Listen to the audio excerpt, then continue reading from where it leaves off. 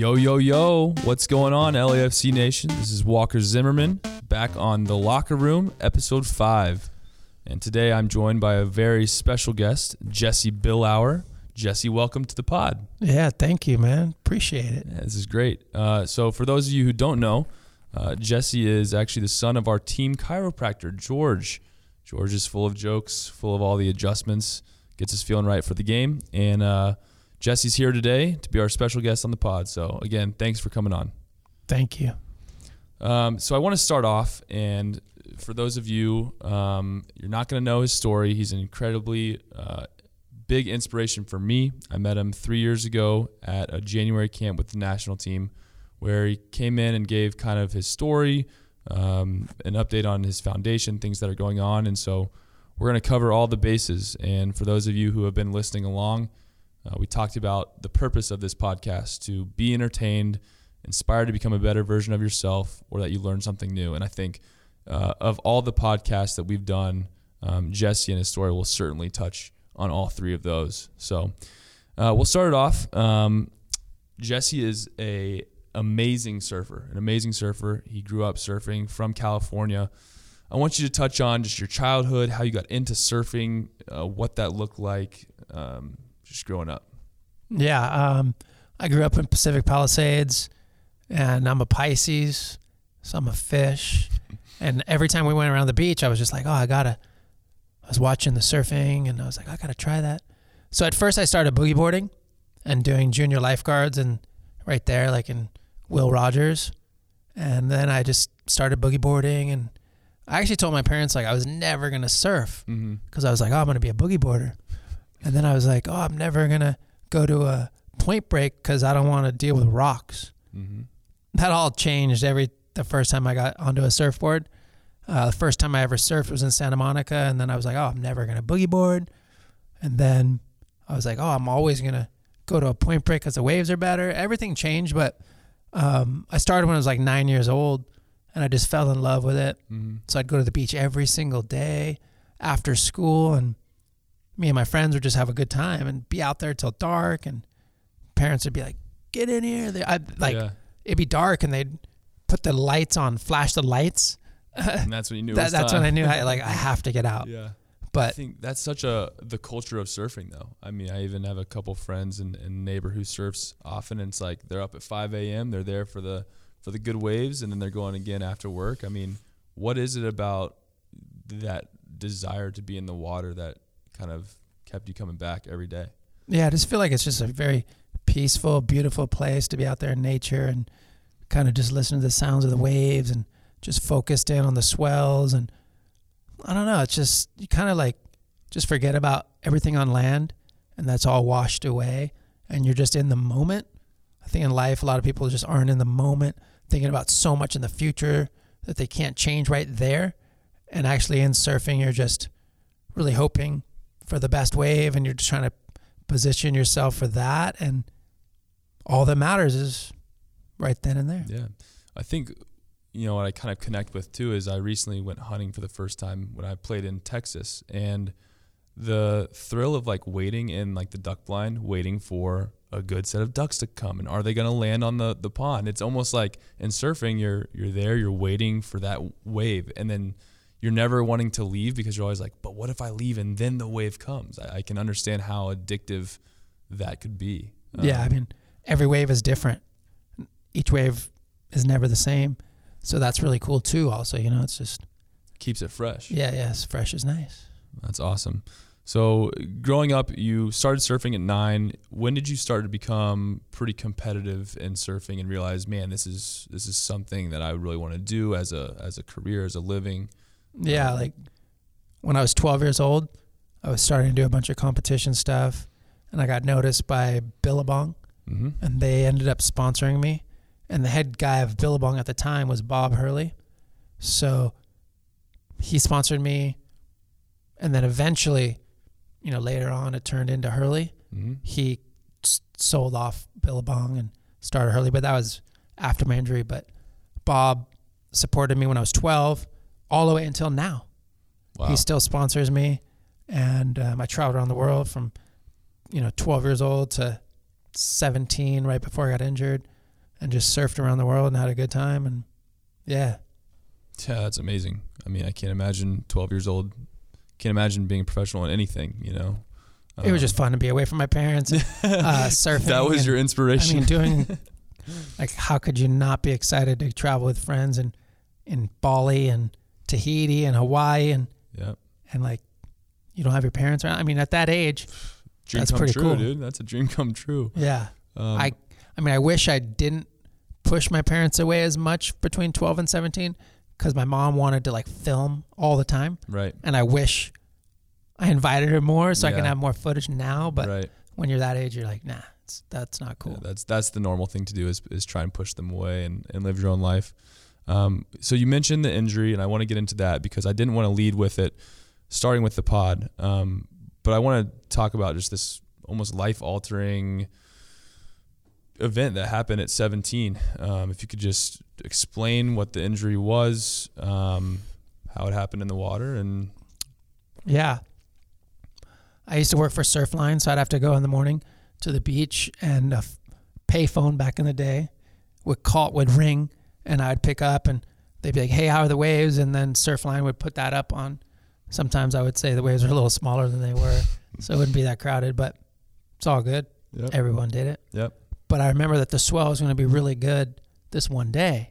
And usually I surf alone before school, but that day I was like, you know what, I'm going to invite some of my friends. And so I invited them, and I got to the beach really early.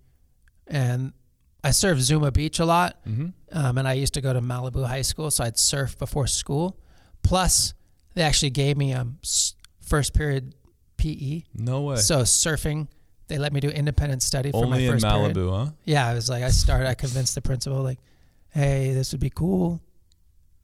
So I don't miss class because I probably might. And so we worked it in. So everyone in Malibu can thank me for that. But yeah, I got to the beach early.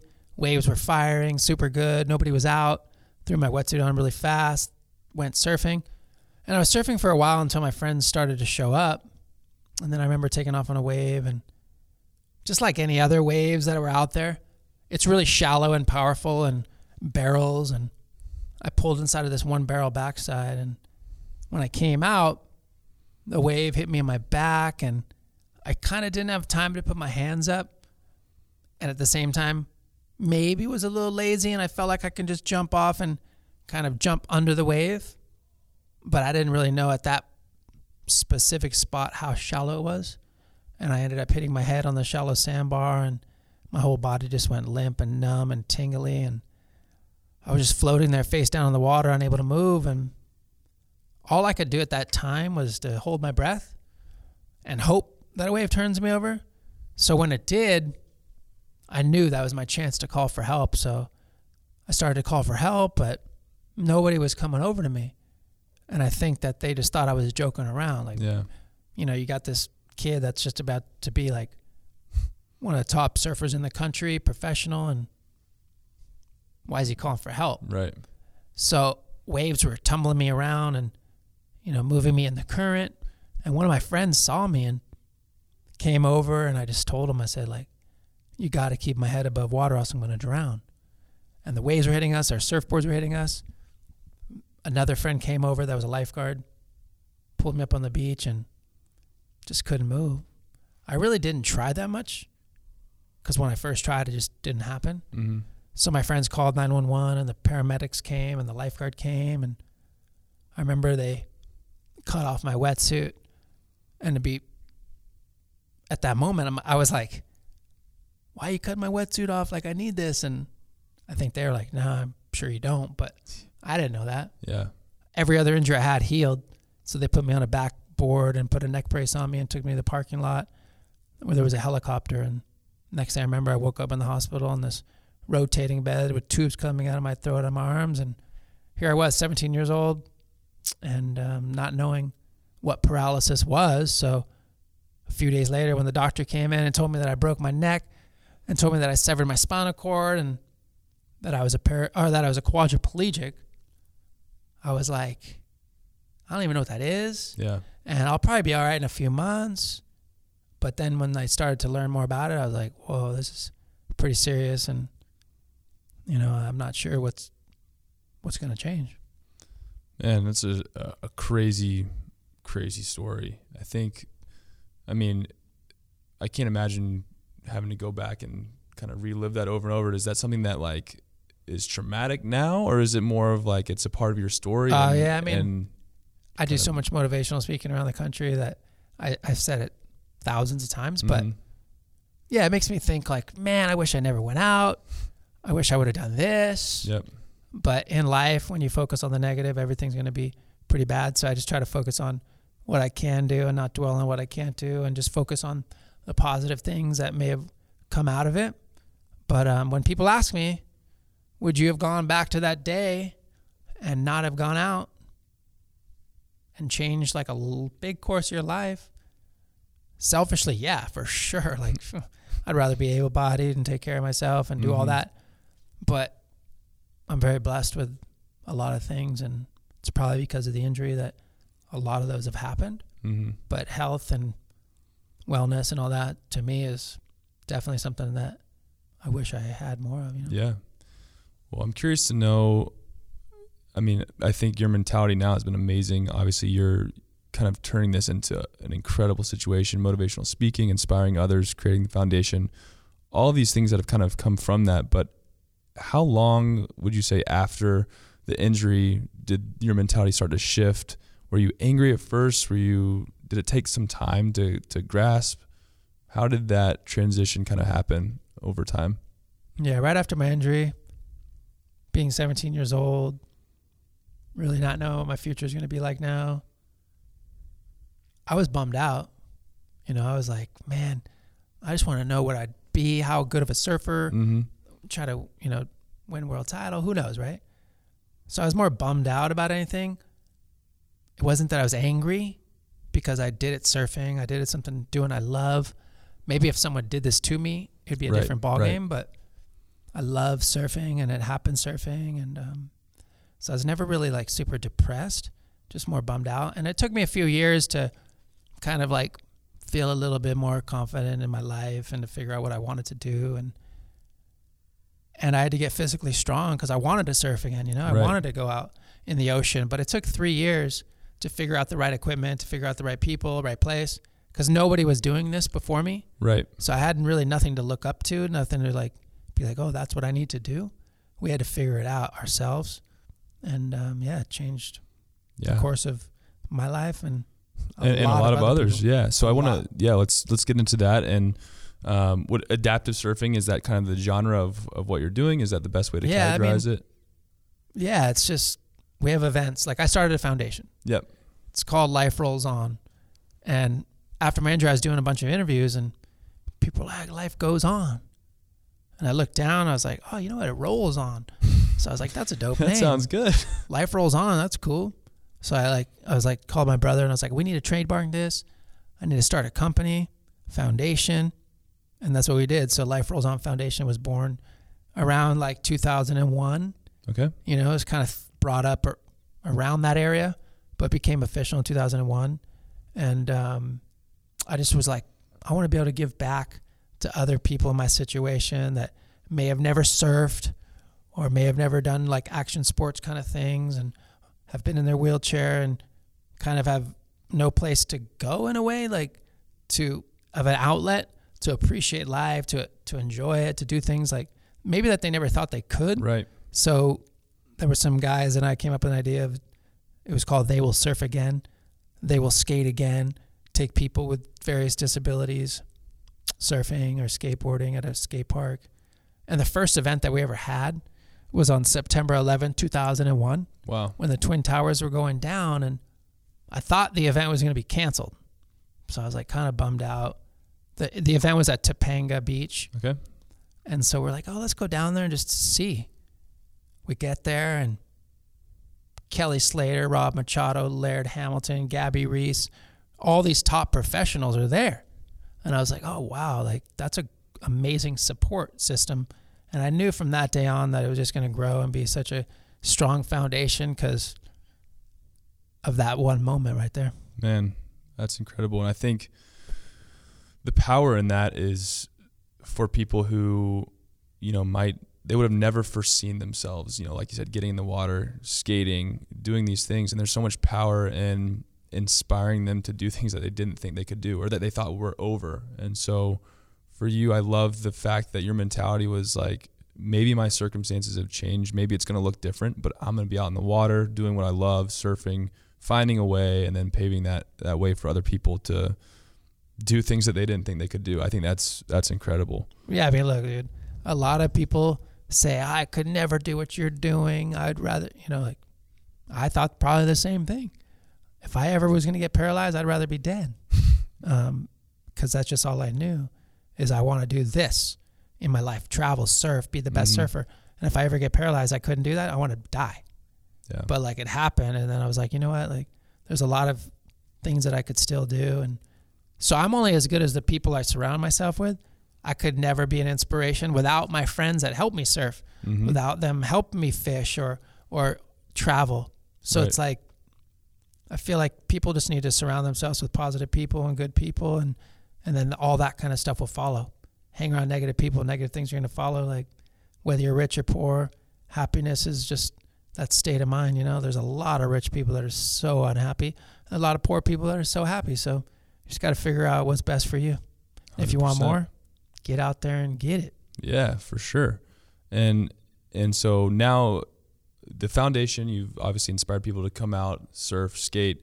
You also went on your journey on your own in some competitive adaptive surfing and became a world champion. Yeah, it's pretty crazy. So after my injury, we'll toot your horn on that. Well, like I was saying, when I was young, I want to be a professional surfer, and your dream is to be a world champion. So I thought that dream was over until I realized that I could surf again, laying down.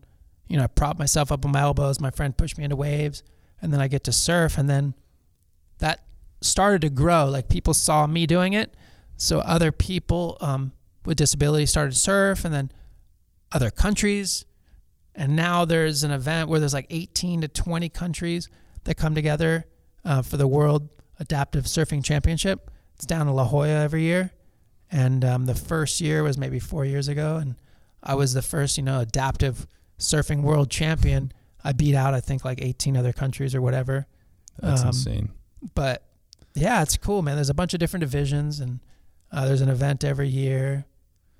And it's something that I'm now a part of. And it's so cool to think that, like you said, your childhood dream is like, man, I want to be a world champion. And then here you are, a world champion. So like, how was the emotion? I can't imagine the emotion in that moment. Yeah. That moment was pretty rad. Was that just like the culmination of kind of all the events that have taken place? Yeah, I feel like it was. Yeah. I think it was probably destined to be that I was the first one. Yeah. Now there's other guys out there, so I got to work harder and try to kick their ass in that because I need to be a 2-time, 3-time, 4-time world champion. Come on, man. Yeah. Sky's the limit. These kids are coming up, taking me down. I got to retire soon. Yeah. That's awesome. I want to touch on some of your favorite moments surfing, both before and after, favorite places, favorite countries. I know I was speaking to George about Fiji becoming the first person, I think, entering in, I don't know the right terminology. My surfing terminology is not very good. Yeah, I was one of the first people. Cloud wave? Cloud break. Cloud break, okay. Cloud break, one of the most dangerous waves in the world, and I thought that'd be fun to test out. And a lot of people were against it. Some of the top pros were like, you shouldn't do it. But my mind was so set on it, I was like, whatever. And I got towed in with a jet ski and pulled into a barrel and cloud break, and I didn't get hurt, but I won't do that again. Yeah. But it was the most amazing experience for the first time to do that. And everyone was so nervous, so scared. But at the end of the day, when I came out, not injured, but we just had a blast. But it was a scary moment, but something good in history. That's continuing to push barriers.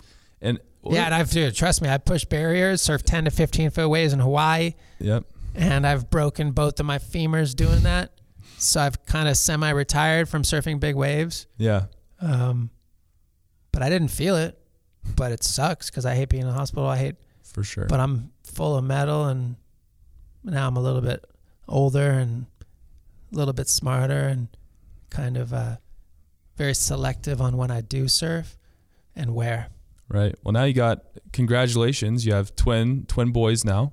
How old are they? They're about a year and a half. Okay. So that's awesome. Everyone says 18 months, 19 months. I'm sure that'll kind of tamper the, I don't think after 24 months, you can never say months. You know what I mean? Yeah. My kids are 36 months. Right. No. So mine are 18 or 19 months. And it's just amazing, dude. These kids are just so much fun to be around and to watch them grow and just the words that they're learning and I don't know. It's just a different experience. And do you envision yourself teaching them how to surf at a young age? Oh yeah, that's for gonna sure. Be their, that's just a lifestyle. Huh? I really hope that they're good and that they love it. Open to being in the water. I really hope so. Yeah. They love the water. Yeah. We did swim lessons for a long time, but I'm really hoping that they get active in the surfing world. Yeah. You know what the story in Fiji, the cloud break, reminded me of was, have you seen Free Solo?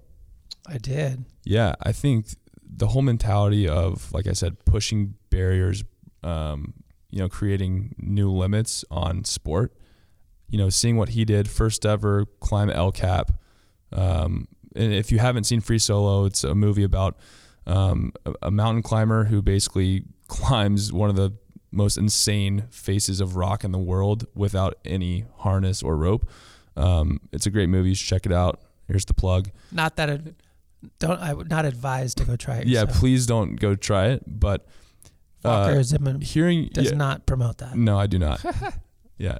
But hearing about cloud break, hearing about you kind of doing things that haven't been done before, what is it about doing those things that is appealing and attractive, do you think, to yourself and your mentality? Well, I don't know. It's whether I'm missing a screw or not, or I'm just ahead of the game. Yeah. I don't know. But it's just something different, and just life itself and just living it and trying new things. I think it's a beautiful thing in life to be able to just test out different things, try them and see what works for you. For sure. Well, as we wrap up, we've mentioned your foundation, Life Rolls On. You guys have a ton of events all the time. What are some of those events? What are ways that we as a community can help support, be involved in the events that you have going on? Yeah, so we have events called They Will Surf Again and They Will Skate Again. They're quality of life programs where we take people with various disabilities surfing and skateboarding. We have events in California, Texas, Florida, Virginia, North Carolina, New York, New Jersey, Nova Scotia. But in California, it's Santa Monica, Huntington Beach, and La Jolla and Venice Beach. Those are our events, and they're free to the public. So nice. Anyone who signs up gets to come surf or skate. And then we usually have about 75 to 100 people with disabilities surfing or skating, and then about 300 to 400 volunteers. Wow. So people come out, and it really just takes sponsors and donations to make it happen. So we're always reaching out to, companies and people who would like to give back, because it's really about giving back. That's what we do. But at the same time, we need donations and sponsors. And then we have fundraisers in the year. We just had a big charity poker tournament. And then at the end of the year, we have an auction dinner concert, and it's called Night by the Ocean. It's in Santa Monica on the beach. Wow. Jason Mraz, Grammy Award-winning artist, hosts it and sings, and we have other artists. But it's a live auction, a silent auction, and just a rad dinner on the beach. That's October 5th this year. So people can purchase tickets.